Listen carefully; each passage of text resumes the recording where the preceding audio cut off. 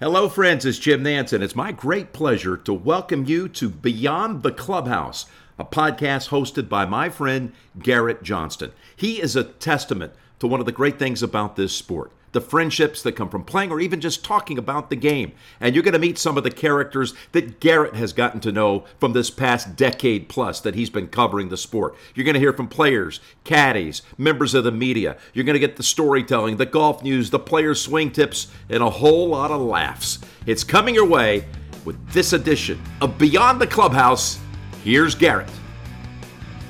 All right, Jim Nance, thank you for that introduction there. We have a very strong guest for you this week, Christine Brennan from USA Today, columnist. She's been writing for 40 plus years. Of course, she was the Miami Herald's first female reporter in 1981. She's been breaking down barriers. That's just what she's been doing her whole career. Think about the people she's worked with. We get into some really fun stories about the time she spent at the Washington Post. She covered the Washington football team, but she got to know the likes of course, Michael Wilbon, who she went to school with in Northwestern, other legends, maybe Tony Kornheiser. So she got to see how these guys wrote their columns and learned from the best, literally. And now, of course, those guys are no longer writing. They're out gabbing on TV for a living. But just great stuff. You're going to hear so much enthusiasm. That's what struck me the most when I first met Christine Brennan, 2012 U.S. Open. We were on a media shuttle ride coming back that night after Webb Simpson won. And it's her enthusiasm for what she does. She is so passionate about sports, and she is not one to be short on opinions. You hear so much in this upcoming interview about Jack Nicklaus. She put him on the spot at the Masters. She has talked to so many other folks as well. Of course, she's been covering the Olympics extensively for the last 3+ decades. This is very much someone who is in the know with so many important sports topics. The Big Ten and their decisions to play or not play early on. She has very strong opinions about that, about the Pac-12, about the SEC. We have a power-packed episode here, but we do focus, and we're going to start on the Masters 2020. She was out there, as she always is, covering the Masters, and her insights, if you read her stuff, her insights are some of the best when she describes the scene, set the scene there on that Monday of the Masters, and what the colors were like at the greatest intersection in sports at Amen Corner. So we will get here to Christine Brennan, one of my good friends in the sports world. Before that, we're going to get to my friends at Encore Golf. Go to EncoreGolf.com. They produce some amazing golf balls. The one I've been working with recently, the Vero X1, I love this golf ball, guys. I'm hitting the ball 10 yards further, so that's just a testament to the distance there. But it is built for intermediate or advanced players. So as you pick, there's different options there too. They have the Avant and some other really good options there with the golf balls, but it's a low driver spin, which helps me a lot because I'm a high spin kind of guy, for optimal distance and control. Enhanced perimeter weighting for accuracy and control as well. So there's really good combination, of course, chipping around the greens. You have that extra feel, that extra control as well, but the perimeter weighting does help with that aspect. So check it out, Encore Golf. They are all over social media. Check them out on Instagram at Encore Golf, and you will not be disappointed. I love the stuff they're producing there. Anyway, let's get to Christine Brennan, one of the very best people in sports in terms of her enthusiasm, in terms of her opinions, and we're going to get to it right here on Beyond the Clubhouse. Well, I am very pleased to be joined by my next guest, Christine Brennan. Of course, you can read her on USA Today. She's a columnist, sports columnist. She's been at this for so many years. I know she was at the Miami Herald in 1981. She's broken so many barriers for women in sports journalism. Christine, how are you doing? Garrett, I'm doing great. Thanks so much for that kind introduction, and it's great to be on with you. Hope you're doing well also. Thank you. Yeah, well, anytime there's a Masters, and I feel like I see you at every Masters, at least the last 7 or 8 years that I've been out there. What for you is it like, I guess, soaking this particular one in? I know your detail of a stroll around Augusta on a Monday with the fall colors. We never see it like this. Your detail was unbelievable in your column that night. How did you come up with kind of your observations and put those to words? Well, that's very kind of you, Garrett. It was a labor of love. I mean, you know, it's your job to go and walk around Augusta National at this most unique time. I never lose sight of the fact how lucky I am and how fortunate I am that USA Today allows me to do these things, and that gives me the platform to write columns about golf and the Olympics and college football and pro football and everything else I'm so fortunate to get to do. So that was a particularly delightful moment. And it was the first day of Masters Week. It was Monday of the most unusual and unique tradition, unlike any other, times 100, the Masters in November. And, think about it. And this is what I put in the column. This is a place that we see 1 week a year, and it's in April. And no one had ever laid eyes on the place other than members or their guests, but none of the public, none of the vast majority of millions and millions of sports fans around the world had never laid eyes on the place, on this iconic spot in sports history and this iconic venue at any other time other than that. We had never laid eyes on Augusta National in November. And so just that opportunity, Garrett, to see that, just to, breathe that in and walk around and just see it at some other time. The Rose Bowl is used other times. It's not just January 1st, New Year's Day for a bowl game. The Brandi Chastain winning the Women's World Cup in '99 was in July. So, we see the Rose Bowl at different times. It's used for college football, of course. Fenway Park has been used for hockey games and the Winter Classic football games. Wrigley Field has been used for the Winter Classic. It's been used for college football, including my alma mater, Northwestern. Not just baseball for Fenway or Wrigley Field, but this, when I try to put it, Augusta National in that category of venues, of just places that we associate with one thing and one time period and every year. And so that was fascinating to me. And then I went with Tara Sullivan of the Boston Globe. We just happened to run into each other. I was like, hey, you're here. I'm here too. Of course, we're all messed up. And so out I went. She and I went. And we went out, we basically beeline to Amen Corner and walked over to 11, obviously 12, and then, the tee shots on 13, and then walked down 13, and then worked our way back to the clubhouse because we were both on deadline. So I would have loved to stay out there all day, but it was a beautiful day, and you could see some of those fall colors. I'm sure as everyone who watched the tournament later in the week saw that there weren't that many. I mean, the predominant color I wrote that day was pine green. And, there's so many beautiful pines that, of course, those are evergreen. And so that was the green color we saw. There were no pastels. Those spring pastels we're so used to, the blooming azaleas. The azaleas were there, but they weren't blooming. So they were green. And then there was the occasional tree, as I know you saw, where there was a burst of orange or yellow or red even. And that, I saw that, we saw that on the 11th fairway, the left side. And it happened to be a few golfers, a group that was there at that point and silhouetted against that. And Louis Oosthuizen was shot, and I was like, wow, that's a very, very pretty picture to see him with this burst of yellow and orange and red there. So, that was it. It was just seeing it at a different time. And then what hits you immediately, and I'm sorry for the long answer, but really I think the most significant thing I saw that day that then played out through the rest of the week was no ropes, no gallery ropes, because of course there were no galleries. As the Masters likes to call them, patrons. I call them fans or spectators or galleries. That's what we call them. But they can, of course, all due respect, they can call them what they want. And so to not see any galleries, to not see any fans, to have the run of the place. And that was clear Monday, but it became even more clear, and I'm sure you felt this way too, right? That Thursday, Friday, Saturday, Sunday during the tournament, when it would have been packed, all of a sudden you could walk right from the first green to the second tee, and there's the second tee, and you can see the second tee. And for those who don't know the parameters under which we work as journalists, at some golf tournaments, US Open, obviously a lot of local week-to-week golf tournaments, that are, of course, can be very significant, we are allowed as journalists to walk inside the ropes with a special credential or armband or whatever. But the Masters were not allowed to do that, and that's fine. I total respect. That's totally great. No problem. I don't care really. It's fine. But we're then with the masses, so they're 20 deep, right? 30 deep to get to look at the second tee.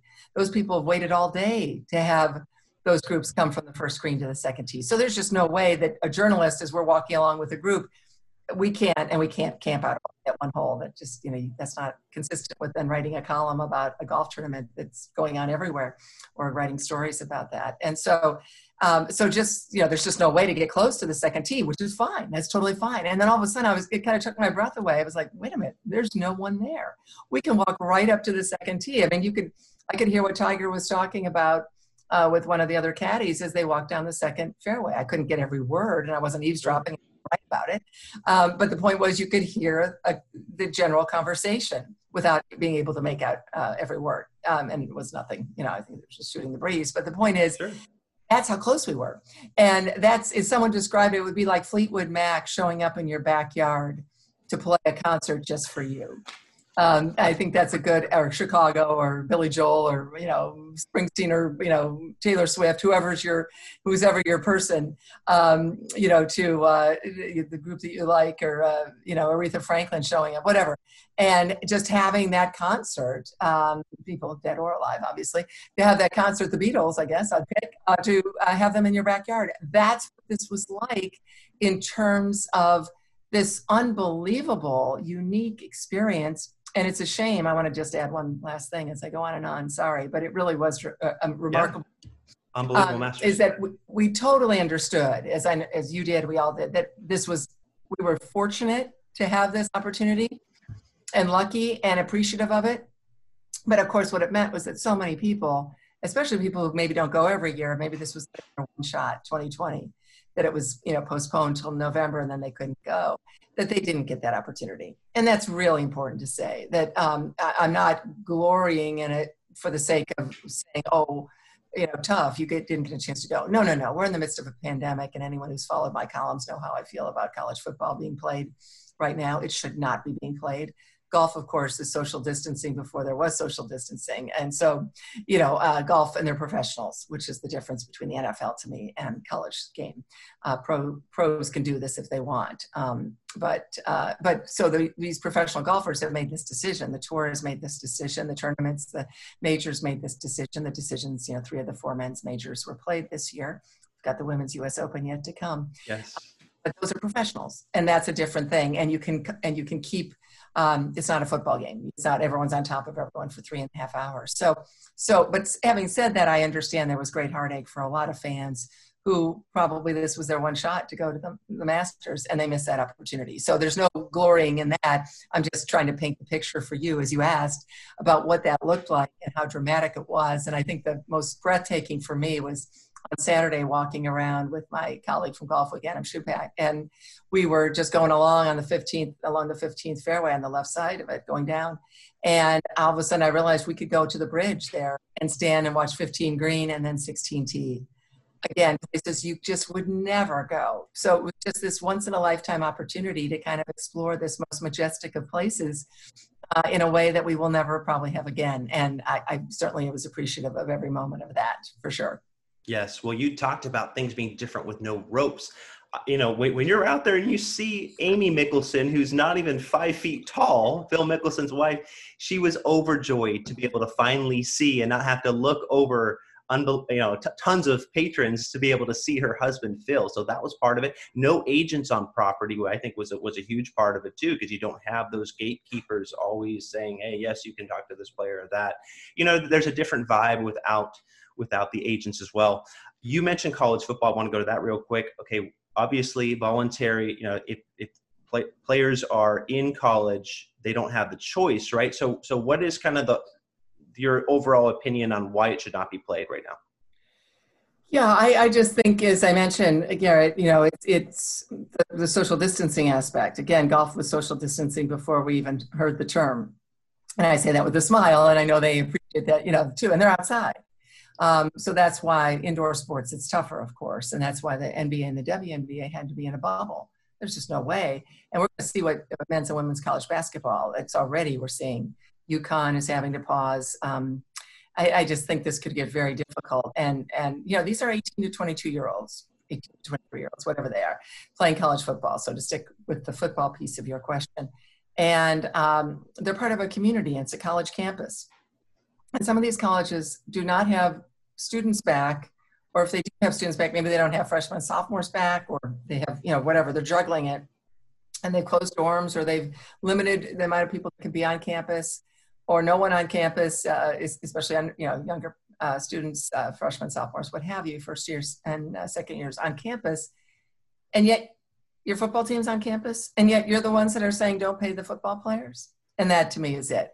I've always said, and anyone who's followed me, we should not be paying these college athletes because they're students, because they get college scholarships, because they get training tables, because they get the exposure that a violinist would kill for.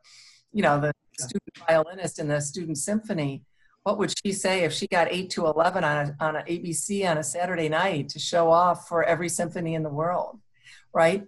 And Prime that's time. Yeah, there. So that forum, that platform, the training, the coaching, everything. I've always felt you don't need to pay them a salary because there are so many inherent benefits. I understand, of course, the argument on the other side, and that's not what you're asking me. But the argument of not paying athletes, football players, and anyone then, if you're playing football players, you should pay the field hockey players. If that argument, because of Title IX, I know there's revenue issues, unless you're going to split football off and not have it be part of your college athletic department, then you're going to have to pay the field hockey players and the women's and men's soccer players as well, or you'll have lawsuits at every university in the country. And maybe that's where we're headed. But now that argument of, well, we can't pay football players because they're students, well, baloney. That's a bunch of malarkey, to quote Joe Biden.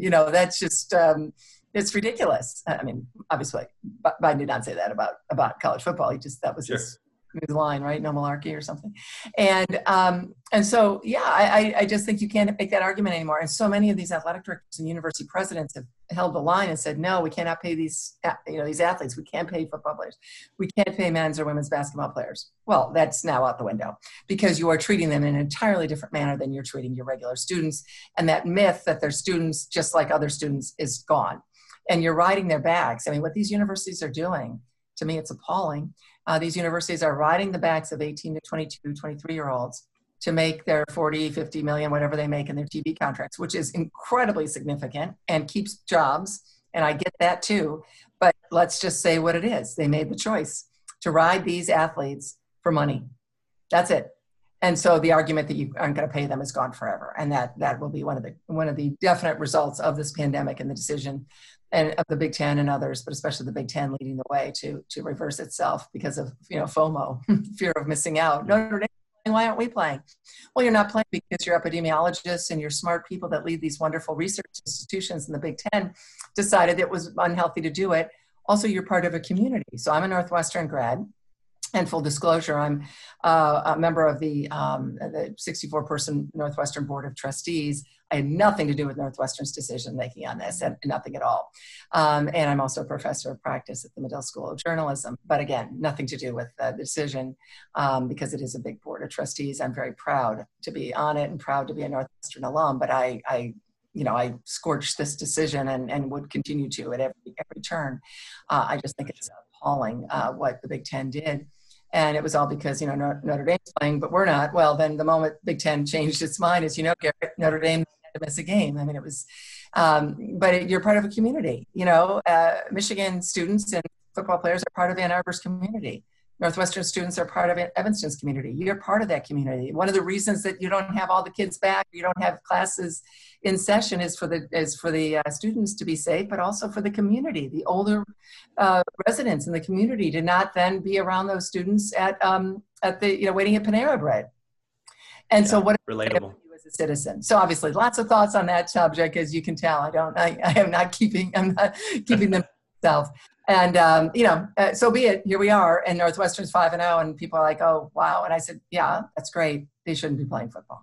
And I'm not watching because I'm keeping up with it. Of course, I know what's going on via Twitter and other things, but I'm not sitting down to watch games because I just think during a pandemic, it's just absolutely reprehensible that these universities, these institutions of higher learning that should know better and should be leading the way for all of us on masks and on social distancing are exhibiting this kind of behavior of having, all these, 22 people on every play on top of each other, spitting and breathing and touching each other, everything that we are telling people not to do, unfortunately. And then, of course, parties you have and the tailgating that's not supposed to happen, but Penn State people had to get yelled at, and Ohio State, again, absolutely reprehensible decision-making by the Big Ten, unfortunately.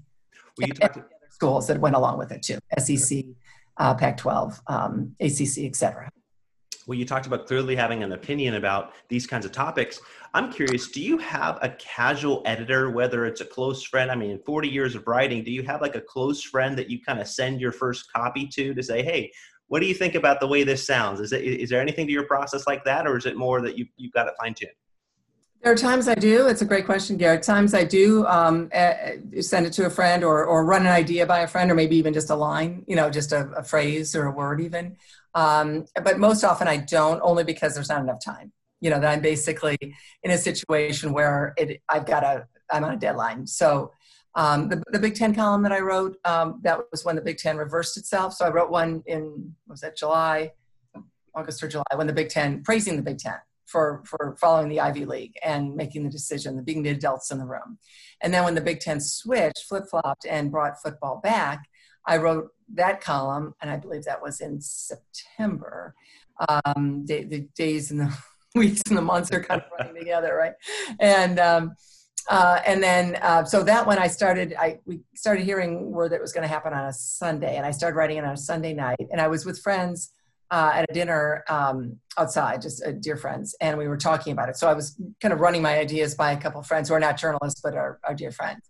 And so then I wrote a good chunk of it Sunday. The decision didn't come until, I think, Tuesday. Yeah, I think it was Tuesday. So that day, Monday, I was tinkering with it, but doing other things too. And then Wednesday, Tuesday, I got into better shape. So I had a lot of time to read it and look at it and think about it. So at this point in my career, I should be not a good judge of what I'm saying. And that's on me if I make a mistake, or if I don't, or not even a mistake. I mean, a mistake hopefully will not be made, but I double, triple, quadruple check. All you students out there, do that. Everything. I've been doing this for years, and I still go on at 11 at night and look online and just make sure that, how many gold medals did Katie Ledecky win, or, how many Masters has Tigers won. You just check things even though you know them. I mean, you just double check. Because you're only as good as your last column, your last story, my last TV appearance, whatever it might be. I'm really so honored to have these opportunities that I never, ever take it lightly. And it takes a couple minutes, and you've now quadruple checked, and you feel great about it.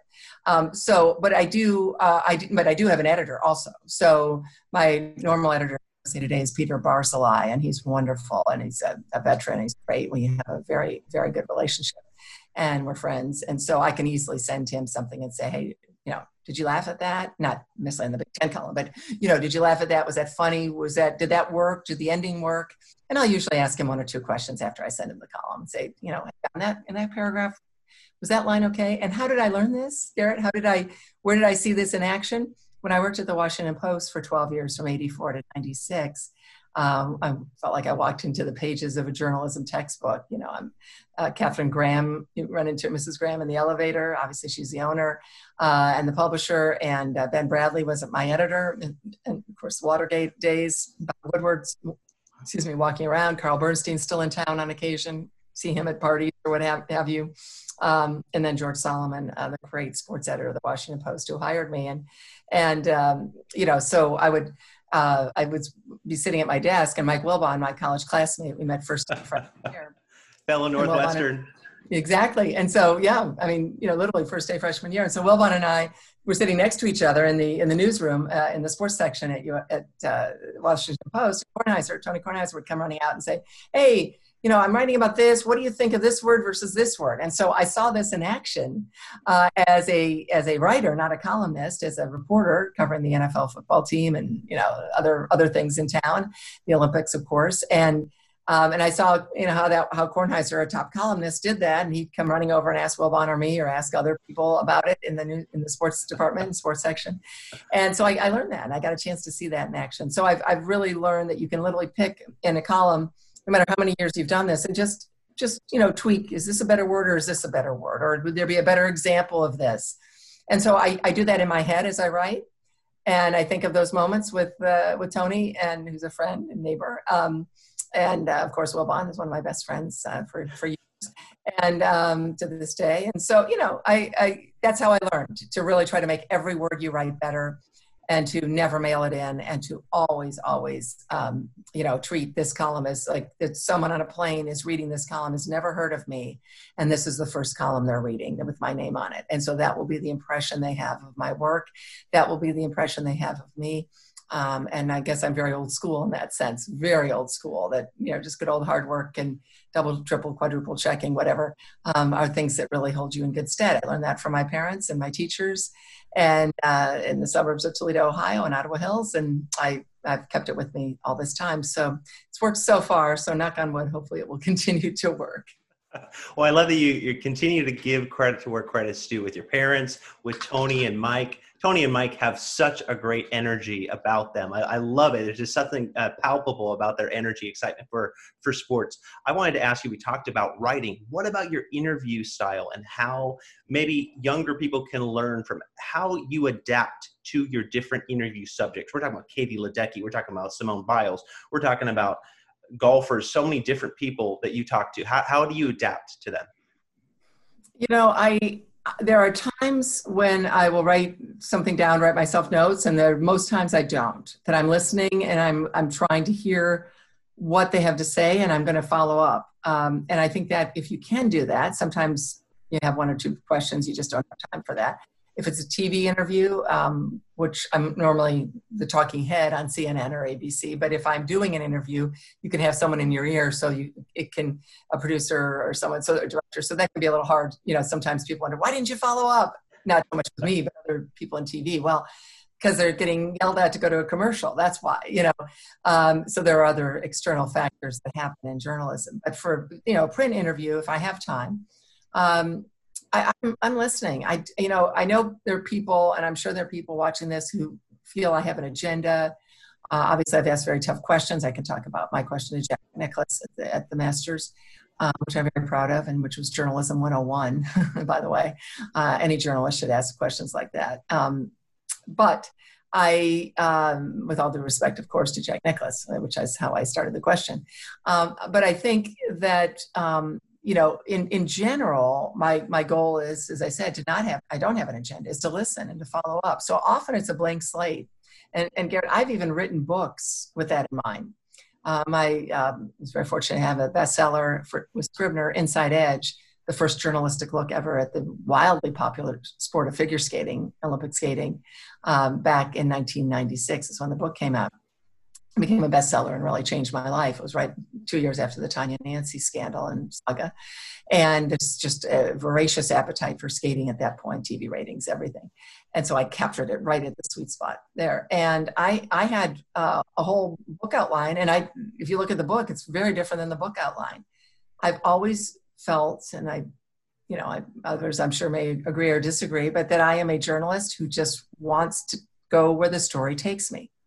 As a columnist, obviously I give my opinion, but as a journalist, as a reporter, which I was for up until basically 93 at the Post, I did some columns, and then 97 onward with USA Today as a columnist. That's opinion.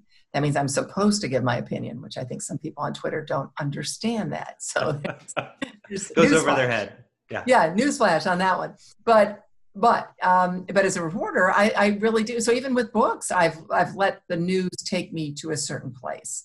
And I don't have an agenda, and I don't go in going, I want this to happen, or I want people to do the X, Y, Z because of this. I never do. Even when I first went to Augusta National in 99, first time I ever covered the Masters, and sat in that first press conference, Hootie Johnson's, Wednesday press conference as the chairman, and people are asking about what's going on with changes on the golf course and all that. Many of these people are my dear friends. Well, I've dated a couple of them over the years. One was a longtime boyfriend. I mean, I have great respect for the golf writers. And again, I knew all of them, most of them back in 99. And, but then I waited towards the end, and it just dawned on me, do we know? And I think I'd asked one other person, but now I saw an opening. I raised my hand. Can you tell us how many women members? Do you have any women members? Do you have black members? I think that we knew there was at least one African-American male member, Ron Townsend. And how many black members do you have? And Hootie Johnson said, that's a club matter, and club matters are private. And I followed up, as any journalist would, and reasonable follow about the numbers or whatever. This is all written down. I've got it in my book, Best Seat in the House, my father-daughter memoir. So anyway, and that's just, and everyone's like going, wow, what a tough question. And I'm going like, that is so not a tough question. That's journalism. So, I realized that, and maybe people think I'm out of line and at the Masters. Well, that's not out of line. In fact, what's embarrassing is that saying this with great respect for my colleagues in golf media. Again, dear friends, there should be much, much more of that going on. And I would dare say, just as a thought off the top of my head, Garrett, that had there been that kind of questioning from more than me and Lenny Shapiro, who was golf writer for the Washington Post for many years, dear friend, and my editor also when I was covering the NFL, because he'd also covered the Washington football team before I did for the Post. Lenny occasionally asked, and there were a couple other journalists, a woman or two from overseas, from Great Britain, I believe, the UK, who asked, and Marcia Chambers was on the story as well and wrote a book about it, about the exclusionary policies of golf for women. But I just say if there had been more, if it had been a widespread thing, then Augusta National would have had women members much earlier. And it would have been, because the questions would have brought it to a head, as opposed to being outliers and looking at it as kind of like, what a weird, troublemaker that I am. Again, that's just ridiculous. And then it would have, and guess what? To take it a step further, golf would be so much better for it.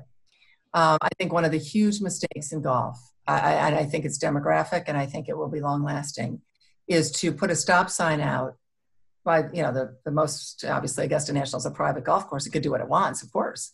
But it becomes a very public face of golf once a year. And it really is one of the great stakeholders in the game. And so when Augusta National put up that stop sign saying, no women, we don't want you. That's what they did. And then, of course, the point of a bayonet with Hootie after Martha Burke read my column in USA Today. I didn't know Martha Burke, never met her. I don't meet every reader of USA Today. There were millions back then, so I couldn't know them. Somehow some of the golf writers thought I was in cahoots with Martha Burke. I didn't know her. But she read my column in USA Today, which, other people would read columns in USA Today. It was like, as I said, people buy the newspaper everywhere and read it. And so Martha Burke writes that letter because she reads this column in 2002. And even then, if Hootie, who I liked a lot, and we got along fine, if Hootie Johnson had done something right then, instead he did the point of a bayonet line, as I think everyone knows, and game on, and it was just the fight was on. What an awful, awful decision by Augusta National. If they had said, no, we want women, where would the game of golf be today? Because right at the time that the game of golf basically put a stop sign out and said 51% of our population, we don't want you. Now, that's not the case. USGA wanted women, whatever. But in general, the overriding thought was golf is not for women. And I talked to women about that. It was just such a prominent conversation and such a huge nationwide story that girls and women in their teens and, young girls in their teens, women in their 20s, 30s, saw that exactly, Garrett, at the time that we had the crest of the wave of Title IX hitting this country, with millions of girls being pumped out of college and high schools and college every year, playing sports just like their brothers, loving sports, being great athletes, learning how to win at a young age, learning how to lose at a young age, teamwork, sportsmanship. These are women who are going to be rock stars in life, in business, in politics. We're seeing them in Congress now. We're seeing them in Biden's cabinet. Well, obviously, we have a woman vice president for the first time ever, Kamala Harris, vice president-elect. I don't think she was an athlete per se, but she was a dancer. And we're going to see more and more. All these women are just coming. It's just waves and waves of women who've learned, as I said, those life lessons through sports, who are going to be great leaders, who are going to be successes, who are going to have disposable income the rest of their lives. And guess what? They're not playing golf the way they should be. Now, you get numbers. Susie Whaley, Ty Votaw, I talked to them. Obviously, Fred Ridley is working hard on this now. And I get it, and I'm glad, because I played golf. My dad wanted his daughters as well as his son to play golf. So I played golf since I was 7, 8, 9, 10 years old, hitting golf balls at a public. My dad would not join a place where his daughters couldn't go. So any club like Inverness in Toledo that excluded women, my dad would not play with his buddies. He refused to. So when people ask, how does this all get going to me? I say the biggest Republican I knew, my dad, liberal Republican, obviously would not recognize this Republican Party, passed away in 2003, my dad did. But George Bush's vice chair in Ohio in 88, that's where I got the idea from my dad, because he wouldn't go to a discriminatory place if his daughters could not and his wife could not set foot there. And that's how I learned this. And if the game of golf had learned this early on, oh my God, what a different place they would be, because now most women are not playing golf. Most of these athletes, and I'm sorry to go on and on, but I think this is such an important point demographically and for the future of the game of golf, because basically the demographics for golf are dead and nearly dead. Obviously, that's a joke, but it's really not good. I mean, white men, you got white men. Yeah, good job. You've attracted the white male. But if you want to sell more golf balls and more clothes and more rounds of golf and more everything about the game of golf, you need your expanding new market. Any business person would tell you that. And instead, you shut the door on that for decades. And now they're trying to recoup, which is why they're having the women's amateur and doing other things at Augusta and other places. And of course, the USGA now cares about it. And I understand that. That's great. I think it's too late. I think it's way too late, because those women have already gone to marathons and half marathons and Pilates and soccer leagues and kickball leagues and tennis leagues and everything else. And by and large are not flooding the game of golf the way they should. And I know the pandemic was good for the game of golf. And I know there's going to be people saying, oh, but golf is adding X number of women. You should be adding a lot more. You should be, this is the perfect game for these women who are going, as I said, who are leaders in business and are going to be able to spend money the rest of their lives because they're so successful, because we taught them how to play, to be successful by playing sports. And golf turned them away for decades. Well done, golf. Well done. And the last thought on that is, the greatest capitalists among us, the leaders of golf, Garrett, the leaders of these country clubs, the leaders of Augusta National, the leaders of the game of golf, the greatest capitalists among us chose sexism over capitalism. What an unbelievable turn of events, and I believe a huge mistake. So anyway, I'm sorry, got on that, but I just find that fascinating since we're talking golf, that the demographics of golf moving forward, I think they've got a real problem. Now they're trying to catch up. And yes, some women play golf. I like to play golf. But I only play once a year, maybe in a charity event. I played twice in the last 3 years. And I'm not going to probably play much more than that, because it also takes a long time and there's so many other sports to play. And I think that's the problem with golf. And I grew up with golf and I love golf. So this is not about bashing golf. This is about the future of golf and hoping that these people really get with the plan. And I don't know what they do now, but they got to do something, because they lost, 2, 3, 4 decades. Well, maybe 7, 8, 9, 10 decades, in terms of pushing women away, unfortunately. Yeah. Well, you've always said Title IX is one of the greatest pieces of legislation in the U.S. I wanted to wrap up with 2 quick rapid-fire questions for you. Number one, and this is very light. Number one, who is your go-to music that you listen to, your all-time band or group you like to listen to?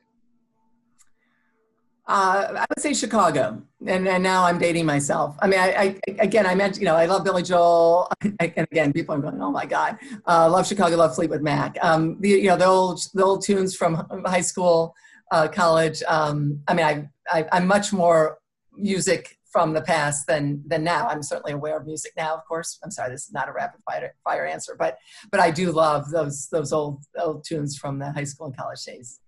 If you could pick your go-to all-time favorite movie or TV show, whether it's Netflix, which come to mind there? Couple of thoughts. Certainly, just growing up with and loving the Sound of Music. And by the way, Billy Payne, who of course was chairman of Augusta National, and before that he ran the Atlanta Olympics, and I covered that extensively when I was at the Washington Post. I was the Olympics writer, so I knew Billy Payne very well, all the way from 89, 90 to 90, 91, all the way to 96. I was in his office a lot in Atlanta, and I don't think there's any man who's seen The Sound of Music more than Billy Payne. I don't know if people know that. And we would sit in his office and sing Do Re Mi, and my favorite thing, Climb Every Mountain. I mean, not the whole song, but we have the classics. Quick laugh about that. So there's a golf Augusta connection with The Sound of Music. I love Field of Dreams. I love A League of Their Own. It's a Wonderful Life, just spectacular. La La Land was one that I really enjoyed from the last few years. But yeah, I'm a fan of movies, books, and even like The Americans, which of course not exactly like The Sound of Music. It's a little different. Yeah. Well, Christine, it's been a blast getting to know you more here on Beyond the Clubhouse. And of course, you guys can follow her on Twitter at @CBrennanSports. Great follow. And again, enjoy the rest of your day. Thanks for taking some time, Christine. Garrett, my pleasure. Thanks. Sorry for talking your ear off, but love talking with you, and thanks so much, and best wishes to you. Thanks so much. A pleasure to be joined by Christine Brennan, of course, from USA Today. Never short in opinions, but she has so much enthusiasm, so much to back up, so many facts to back up where she's coming from as well. Some very insightful stuff on the 2020 Masters, setting the scene, what that was like for her covering it, putting Jack Nicklaus on the spot with some tough questions. Hey, Christine, she does not mind pulling any punches at any point. So always helpful to kind of hear her perspective on things. And I enjoyed it. Hope you guys had a blast with it as well. And you can follow her on Twitter at CBrennanSports. You can follow me on Twitter at Johnston Garrett. You can follow the podcast here at Beyond Clubhouse. And here's a reason why.